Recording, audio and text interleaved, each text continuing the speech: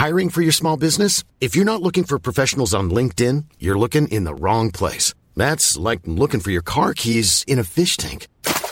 LinkedIn helps you hire professionals you can't find anywhere else, even those who aren't actively searching for a new job but might be open to the perfect role. In a given month, over 70% of LinkedIn users don't even visit other leading job sites. So start looking in the right place. With LinkedIn, you can hire professionals like a professional. Post your free job on linkedin.com/people today. Hey, I'm Ryan Reynolds. Recently, I asked Mint Mobile's legal team if big wireless companies are allowed to raise prices due to inflation. They said yes. And then when I asked if raising prices technically violates those onerous 2-year contracts, they said, "What the f*** are you talking about, you insane Hollywood ass?" So to recap, we're cutting the price of Mint Unlimited from $30 a month to just $15 a month. Give it a try at mintmobile.com/switch. $45 up front for 3 months plus taxes and fees. Promo rate for new customers for limited time. Unlimited more than 40 gigabytes per month. Slows full terms at mintmobile.com.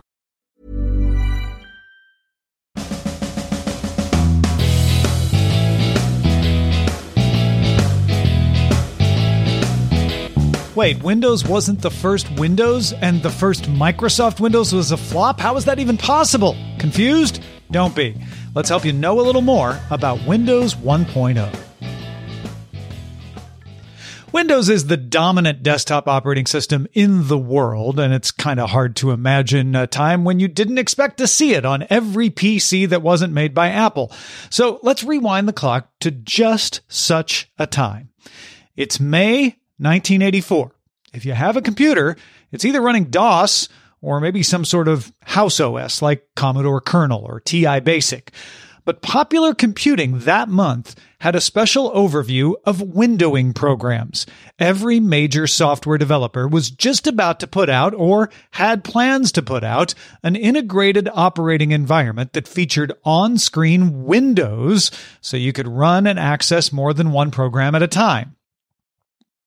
Vizion from VisiCorp, the makers of VisiCalc, seemed to be the leader. They'd made a deal with IBM. It was the first to reach the market, and it only cost you $99. However, it only worked with programs adapted for it. But there were plenty of choices, and the rest of the windowing options out there all worked with MS-DOS.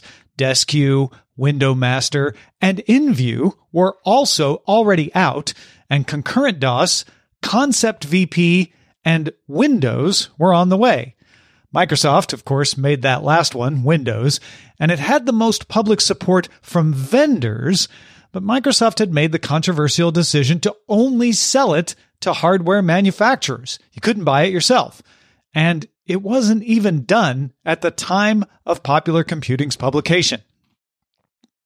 Microsoft seemed to be dragging its heels. It had showed off a graphical user interface as early as 1981, but Bill Gates saw a demonstration of Vizion at Comdex in 1982 and started development of Windows. In 1983, Microsoft got wind of Apple's windowing system, based heavily on a prototype from Xerox PARC. So in August of 1983, Microsoft hired Scott A. McGregor, one of the lead developers on the Xerox PARC windowing system, to be the lead developer for Windows for Microsoft. Everything seemed on track. Microsoft publicly showed off Windows on November 10th, 1983, positioning it as a device driver for MS-DOS 2.0 that supported cooperative multitasking in tiles, Windows. It did not require a Microsoft user interface, so anybody could develop programs for it. Microsoft set April 1984 as the ship date. As we know from our Popular Computing magazine, it didn't make it. McGregor left the team in January 1985 and was replaced by Steve Ballmer. Design modifications followed, and Windows de-emphasized multitasking, if you can believe that, in favor of rich graphics that used less memory than competitors. In the summer of 1985, Microsoft released Windows 1.0 Premier Edition to some vendors, analysts, and press.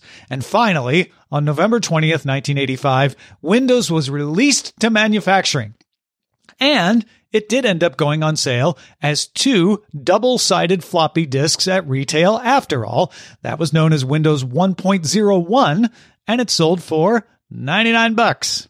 Now, You needed CGA, Hercules, or EGA graphics. You also needed at least MS-DOS 2.0, 256 kilobytes of RAM or more, and either 2 double-sided disk drives, or a hard drive. Yeah, you didn't have to run it off your hard drive. You could just pop in the floppies. You would launch it by typing win at the DOS prompt, unless, of course, you had added it to your auto-exec-bat. Windows 1.0 ran on the MS-DOS kernel. It could run as a 16-bit shell called MS-DOS Executive. It allowed the use of a mouse for click and drag operations, and if you used the mouse button had to be held down to display menus. It also included a feature called the Control Panel, which let the user configure settings in a graphical environment. The windows in 1.0 were all tiled, not overlapping. Minimizing a program would put its icon on a horizontal line at the bottom of the screen. It came with Calculator, Paint, Notepad, Write, Terminal, Clock, Reversi, and utilities like Clipboard and Print Spooler. It also offered RAM Drive, which could manage memory cards as a way around that 640 kilobyte memory limit. Other MS-DOS exec files showed up as well. There was no program manager, though. That wouldn't arrive until Windows 3.0. And File Manager wasn't there. You just had that MS-DOS Executive. By the time it came out, it didn't meet expectations. Critics called it slow, noted poor performance when running multiple applications, kind of the point of a windowing system, and they didn't like that it relied on the mouse for navigation over the keyboard. You could use the keyboard, but the mouse had been prioritized. Also, its compatibility with DOS programs did not fulfill its promise. The New York Times called its performance like, quote, pouring molasses in the Arctic. Computer World magazine estimated it sold 500,000 copies between launch and April 1987. It was a flop.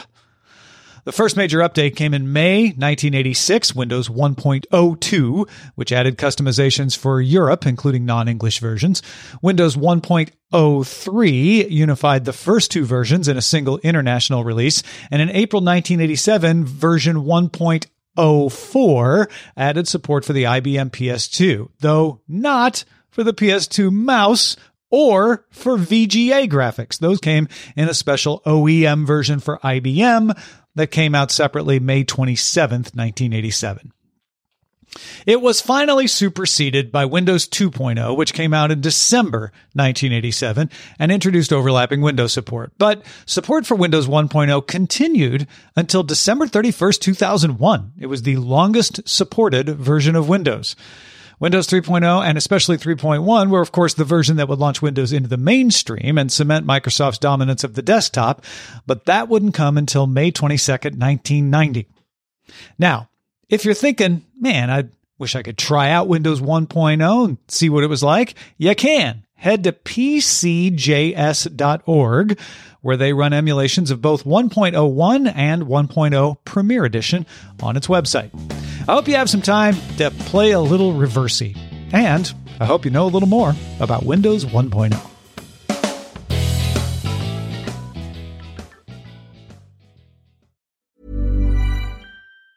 Mom deserves the best, and there's no better place to shop for Mother's Day than Whole Foods Market. They're your destination for unbeatable savings, from premium gifts to show-stopping flowers and irresistible desserts. Start by saving 33% with Prime on all body care and candles. Then get a 15-stem bunch of tulips for just $9.99 each with Prime. Round out Mom's menu with festive rosé, irresistible berry chantilly cake, and more special treats. Come celebrate Mother's Day at Whole Foods Market. This message comes from BOF sponsor eBay. You'll know real when you get it.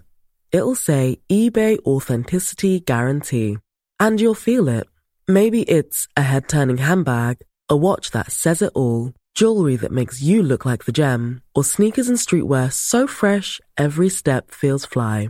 eBay gets it. So look for the blue check mark next to that thing you love. And be confident that every inch, stitch, sole, and logo is checked by experts. With eBay Authenticity Guarantee, you can trust that feeling of real is always in reach. Ensure your next purchase is the real deal. Visit eBay.com for terms.